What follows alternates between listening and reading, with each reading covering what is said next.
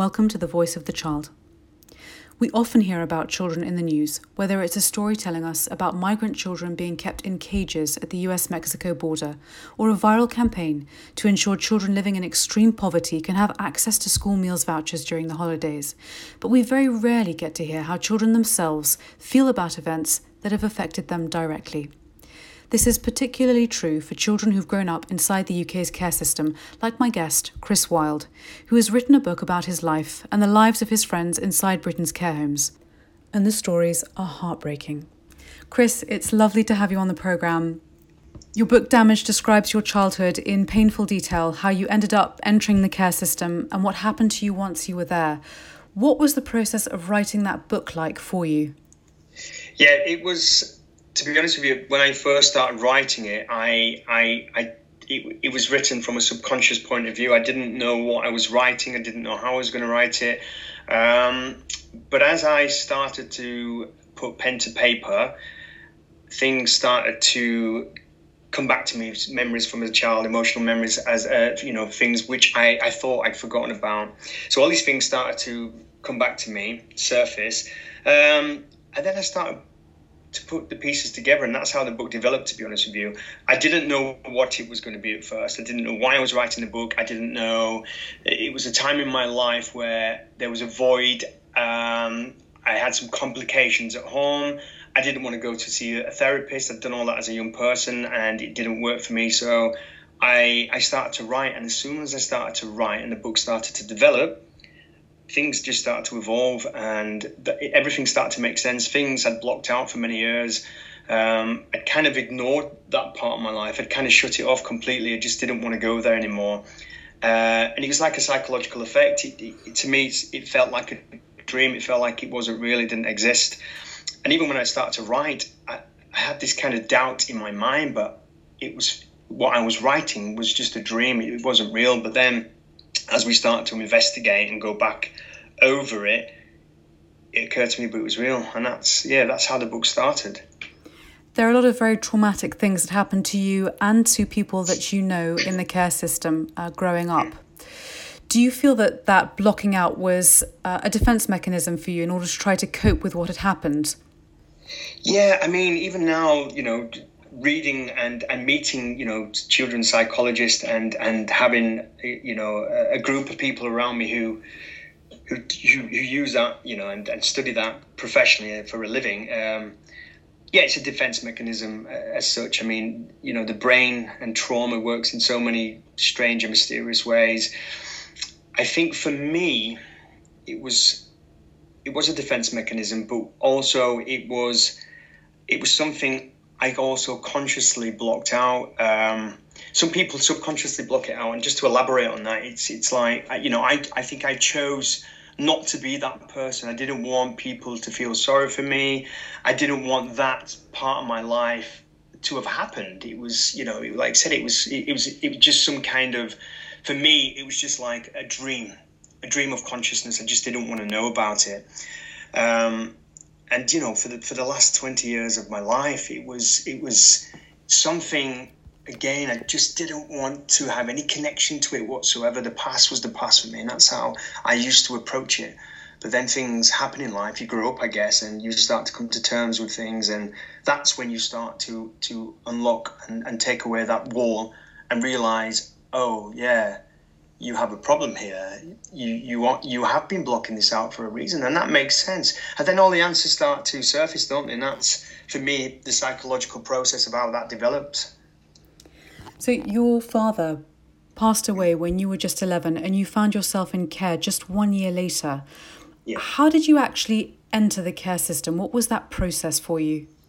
So that happened kind of really quickly. When my dad died, it was so sudden, and I didn't really have any grieving process.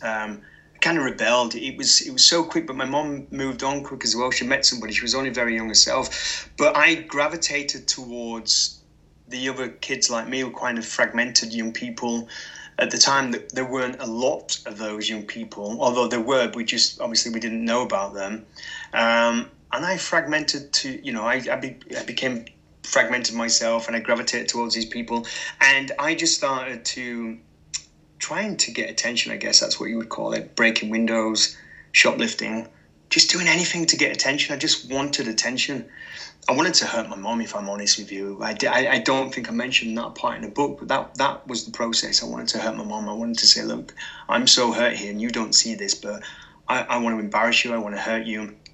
And it escalated so much out of control, but obviously social services couldn't ignore it anymore. I was in court 3 times a week. It was getting to that stage where there was conversations in the courtroom with solicitors saying, you know, I think the next stage for you was going to be a secure unit because that's where it was heading.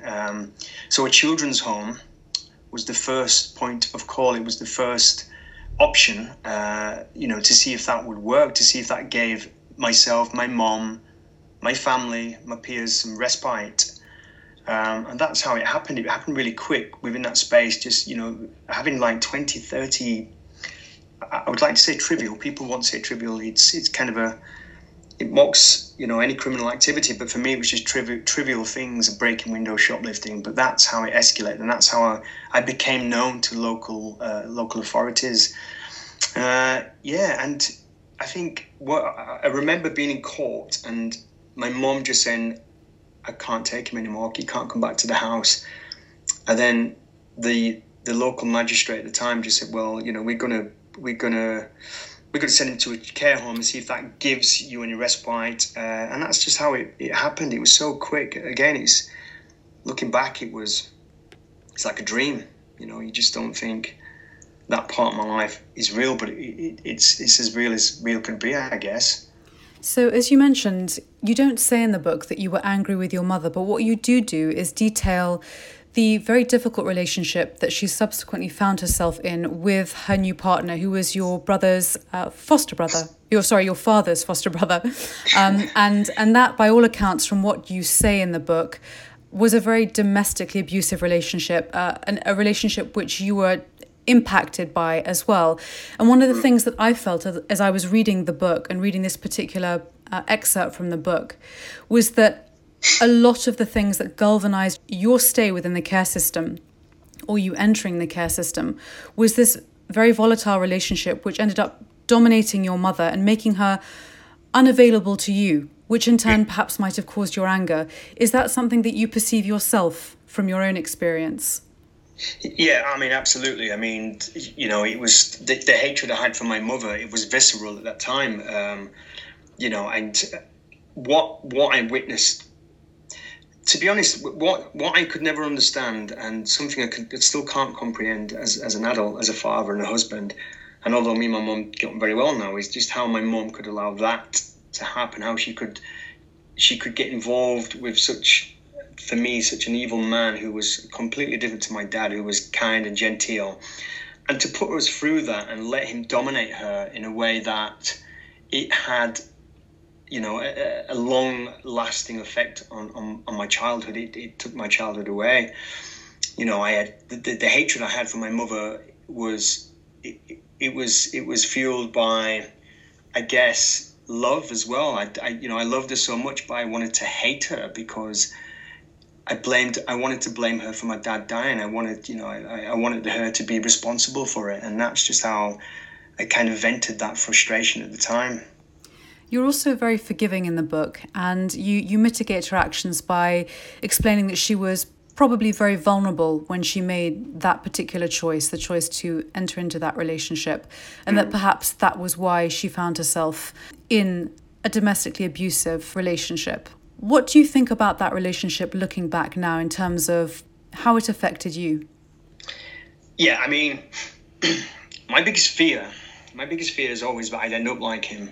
And it was a part of my life that I was becoming him. I wasn't becoming my father. I wasn't becoming that good person. I was becoming a paranoid, jealous man. So that relationship with my mom and this man had in particular had a massive effect on me. He was violent. I had to witness things. I'd gone from having a father who was kind and generous. We'd play football together. We'd be loving. He'd be very, He was an old school man where he would buy flowers for my mom every Friday and take her, they'd go on dates every Friday or Saturday. And then that transitioned into somebody who just would hit her, would beat her. And now, obviously, looking back at that point in my life, it's difficult to explain or articulate because it's such an emotional memory for me that I don't blame my mom anymore for that. It wasn't her fault. She was gaslighted. She was groomed as well. She was kind of forced into that relationship. I don't think, she wanted it. She was broken at the time. But seeing that and witnessing all those, domestic violent scenes, what I did as a child, of course, it's had an effect on me. And it's something which is always at the forefront of my mind. I never want to be that person. And it's, for many years of my life, when I first met my wife, I was always scared I was going to become that person. So much of a child's life is emotions-based, and in your book you explain that you felt a lot of different emotions at various different stages of your childhood and your experience in care, and you've obviously just explained a range of emotions that you felt prior to entering care within your family unit. What emotions do you associate most with your time in care? Back then, when I went into a care home, I wasn't sad that I went into a care home. I was happy. It was kind of a memory for me, an emotion that was, euphoric because I'd got away from something so violent, something so abusive and evil that going into a care home for me was my escapism.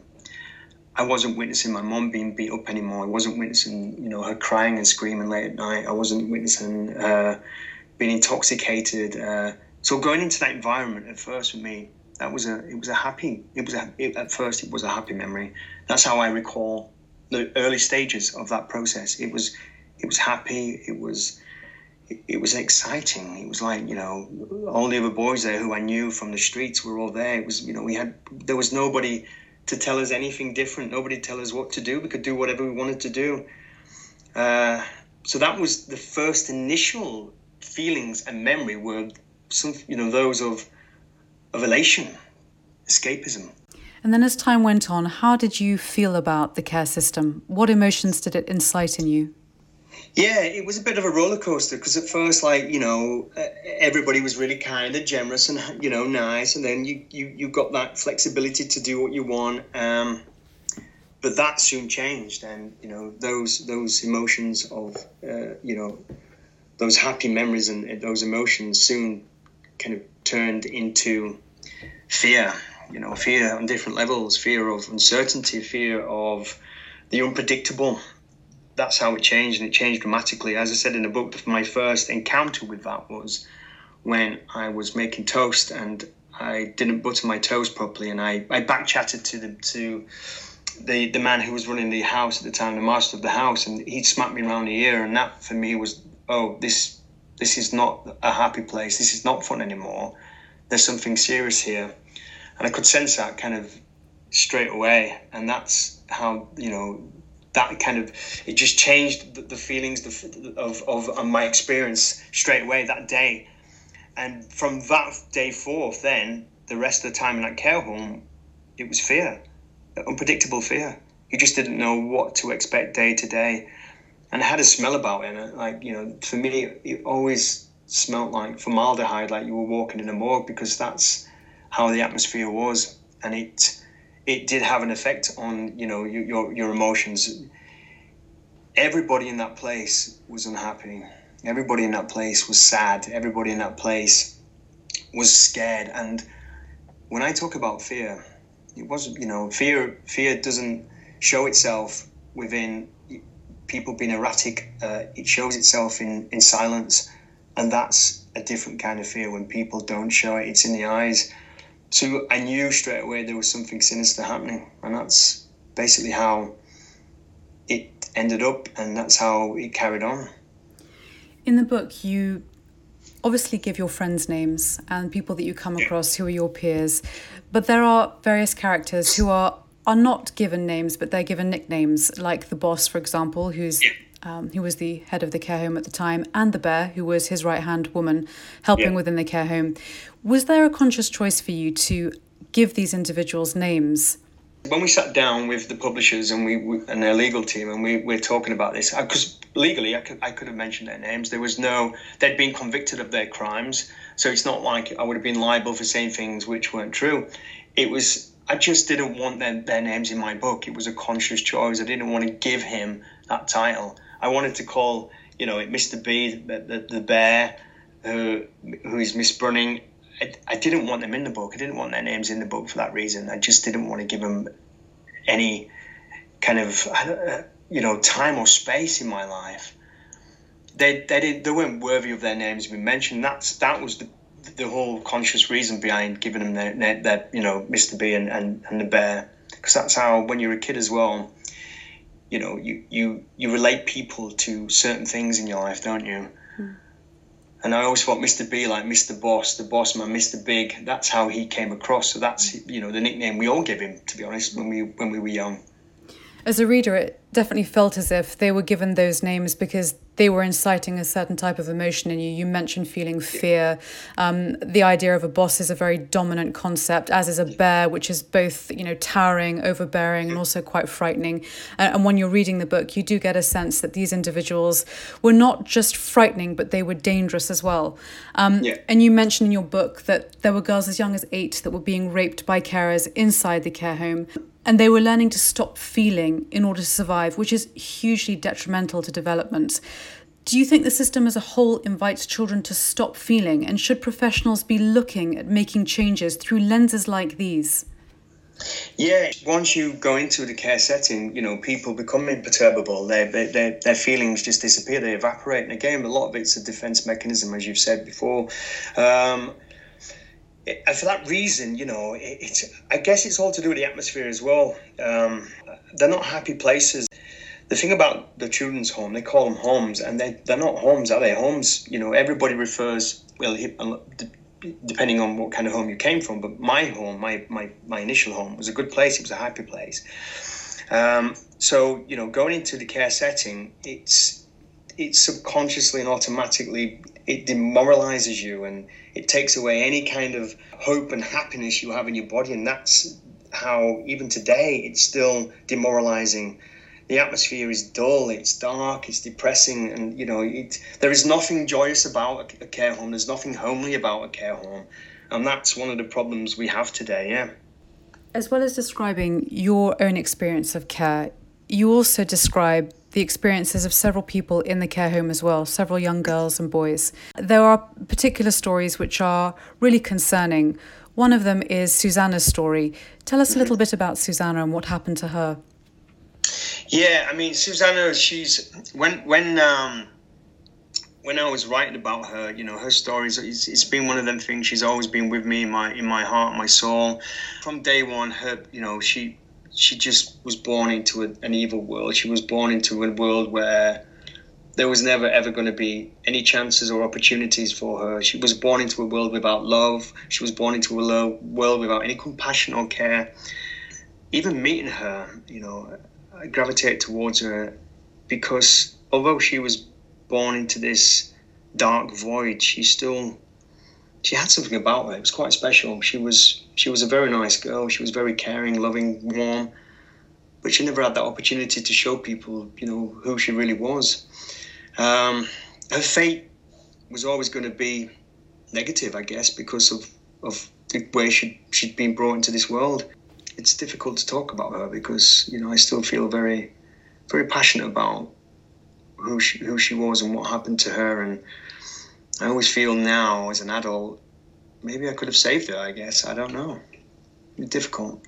The other troubling aspects to her story also involve references that you make in your book to drug tests and medical experiments that she underwent after attacking a key worker who had routinely raped her for a considerable period of time. She was then sent into a secure unit and she was accused of being crazy. This particular theme is concerning because we've seen other survivors of the care system talk about these kinds of experiments, for example, within homes like Kendall House. Do you think that this was a particularly common phenomenon within care homes during that period? And we're talking, I think, the 90s at this point. Yeah, even now, after Damage came out, I was inundated with messages from young girls like Susanna who had their own stories, very similar ones I'd never known anything about, especially in Halifax in the Calderdale area, where they'd been drugged up, they'd woken up in different parts of the country. Some, a lot of girls in Halifax went to bed in Halifax, woke up in Wales because they'd been drugged up. And then obviously when they spoke against the system, they were automatically deemed as liars, and it was that dichotomy, us and them. It was very common then because they could get away with it, It's different generations, but it's still, you wouldn't get away with that now, but it must still happen. But back then, the system was so polluted that anything was possible, and that was common practice, and that's how it was, And that kind of, when I started getting the messages from people, I just couldn't believe it. I just thought, I've started something here. I've got a huge responsibility to follow this up, because I had people contacting me who were in their 50s saying, I've never ever spoken about my experience, which is very similar to Susanna's. I'm married with 3 kids. My husband doesn't know about it, but I'm telling you now because this has to stop. It happened to me back then. I know it's still happening. It's happened to hundreds of my friends, and that's how it was then. It was evil on a different level. And is that what inspired you to campaign in this area? What inspired me to campaign is once I didn't know what was going to happen with the book. I didn't know where it was going to go. To be honest, when I started writing it, it was for me. It wasn't for anything else. It was to kind of come to terms with the past, be a better husband, be a better father. I didn't want to sit with a therapist and go through all them questions. So I thought, I'm just going to write. But the writing was therapeutic for me, and the book developed. And as the book developed, the stories developed. And as the stories developed, I did my research. I found, because like I said at the beginning, all this for me was like a dream. But then it became a nightmare because I found out most of it was real. But what inspired me to write it and, to do the work I do today is because I went back into the care sector as a professional. Now, when I went back into the care sector, I was shocked to see, but not much had changed. And that for me was when I said, right, this is going to happen. I'm writing this book. I'm putting that book out there. Whatever happens, happens. But I will voice my opinions. I will be vocal about this. And it's something which will be a part of my life until the day I exit the world, I guess. So you experienced the care system in the 90s, and we're now 2020. In your book, you explain that life on the streets in the 90s felt much safer than the care homes the government had created to protect children like you. Do you feel that that's still the case for a lot of children in care in 2020 who are looking for a space where they can belong, where that they are protected, where they can feel safe? Well, no, because today they're not protected at all, because I think even in the 90s, I say, I felt safe on the streets because I feel that was my survival. That was the things I knew. In the care homes weren't safe. Even the care homes today, they're not a safe place because, it's got to that stage where it's just so dysfunctional on a different level. But you unless you've seen it on all the different levels, you can't really understand it or comprehend how this can happen. Young people now, they're just abandoned, they're forgotten, there's such an expansive question that, people ask me all the time, why is the care system so messed up now? And there's not a definitive answer for that. It's just, but the system is broken completely. Young people in the care sector are not valued. They're not valued like kids who are living at home with parents who are going to school. Local authorities have a responsibility to be the corporate parent and look after the young people, but they don't have a responsibility which is personal to them. So, putting young people, we talk about careful placing. You can, if you're a young person, 14, 15 years old, you go into a care home, you might be placed with a young person who's, a sex offender who's dangerous. So these places, the paradox of that, which I talk about in the book, is that, a care home is supposed to keep you safe, yet you're surrounded by danger, and that is the danger. It's a corporate danger. It's a dysfunctional danger which is being set up to make people fail, I guess. Your book does mention a whole host of dangers, from what children experience within the care homes to the language that's used to the accommodation that they're in to the way they're treated. One of the things that you also do is you talk a little bit about another girl who was in the care home with you called Claire. And although you never come out and say it, there is this definite feeling in the book whilst you're reading it that she was being abused by the chief care home worker. Is that something that did happen, or is that just something that might have been my interpretation of the narrative in the book?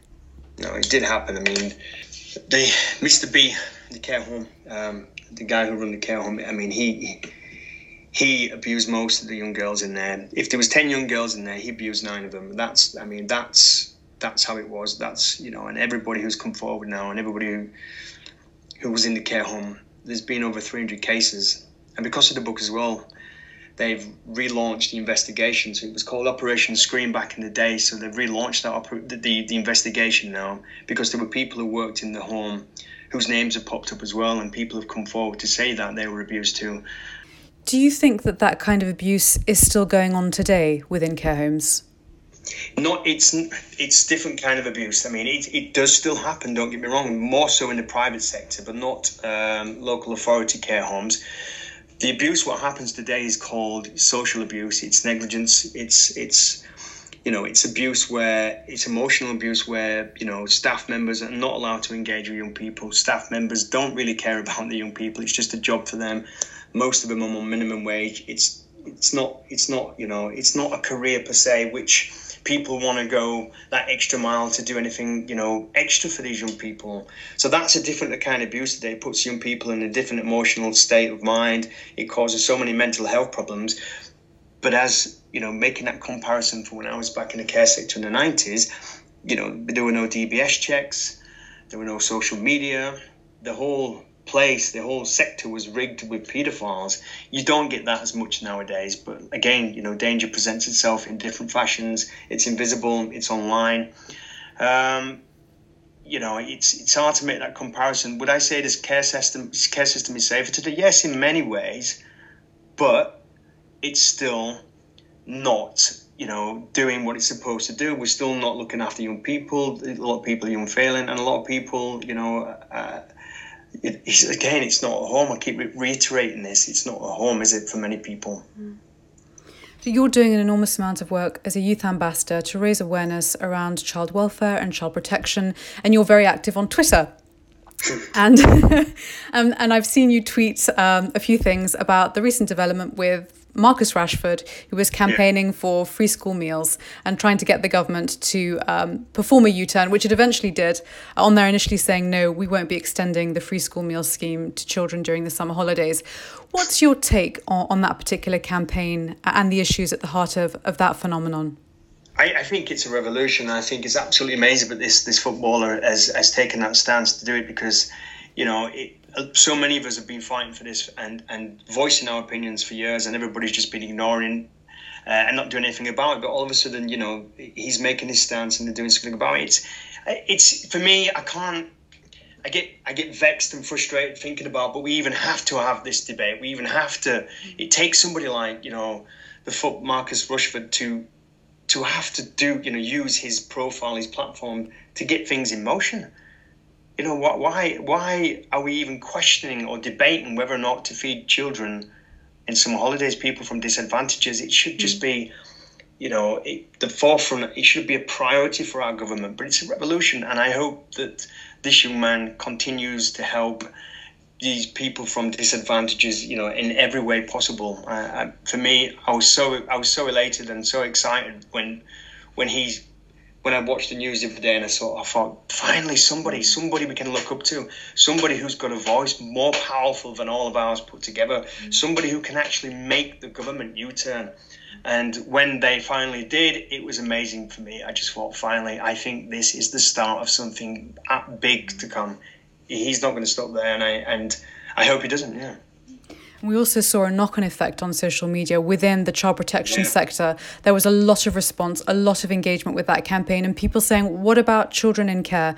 What about the current legislative framework, which has been reduced and eased within children's care homes so that various protections are no longer afforded to them during the pandemic? We still don't know why that's happened. The government still hasn't given us a definitive answer on that, but I know that it's something that you are working on. So tell us a little bit about Statutory Instrument 445 and why you're involved in that particular campaign. Well, I'm involved in it because once the lockdown started, I was inundated with people calling me saying, "Oh, I'm trying to get through to my social worker. They're not answering the phones. I haven't been paid. I'm stuck. I don't know what to do." So then, when Article 39, I saw them start to get actively involved in this and say, but in lockdown, young people in the care sector need that extra care because A, B, and C, and I'll just get into that a little bit, because what I was doing when I was volunteering, going around the care homes, making sure that young people 16 plus in particular who were living in semi-independent care, who had food and stuff, I just thought, hang on a minute, what's going on here? They've just been left abandoned, they can't get through. So I started making a few phone calls to local authorities. I was getting through to automated answering machines.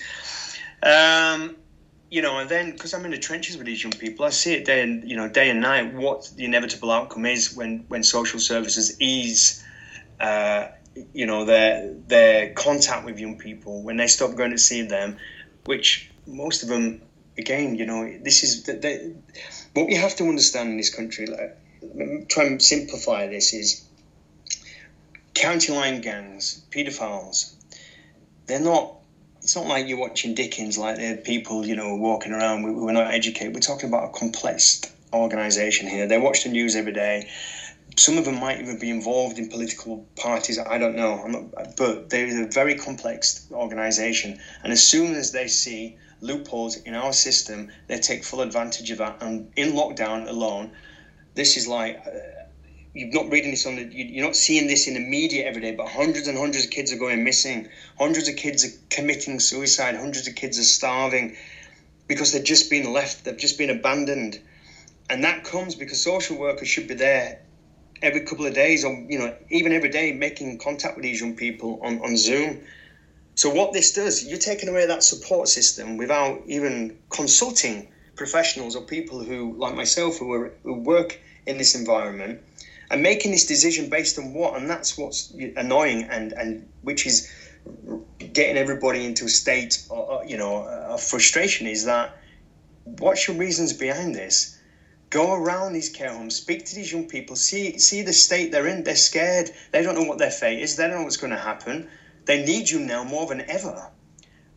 But if they're not there, then other organisations, criminal organisations, are stepping up and filling their shoes. And that's what's going to happen. The inevitability of 2020 is that more people will go missing, more people will commit suicide, more young people will be involved in county lines, and more young people will be exploited into sexual criminal organisations too. What other projects are you working on at the moment to try and raise awareness? Well, I'm actively involved with Article 39 as well, on the sidelines as such, but I've set up on my own as well. So I've got a company called Phoenix Care, and we're giving advice to the government officials. I work with Anne Longfield quite a lot, liaise with her, and just campaigning.